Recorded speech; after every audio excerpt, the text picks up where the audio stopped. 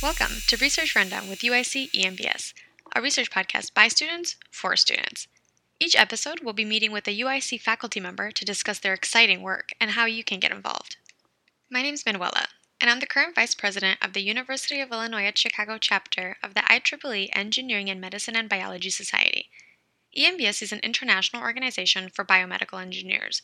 Not only that, but with about 11,000 members from more than 90 countries, EMBS is actually the world's largest international organization of biomedical engineers.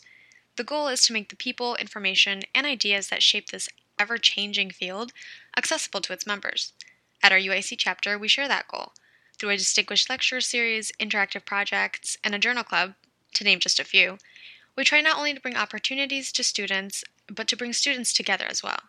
And now, we get to add a podcast to the mix too. I'm so excited to finally introduce you all to Research Rundown. We've been working on this podcast for some time now, with the hope of making research more understandable and accessible for undergraduate students. Personally, and I'm sure more people than not would agree, being involved in research has been one of the most beneficial experiences of my undergraduate career, in more ways than one.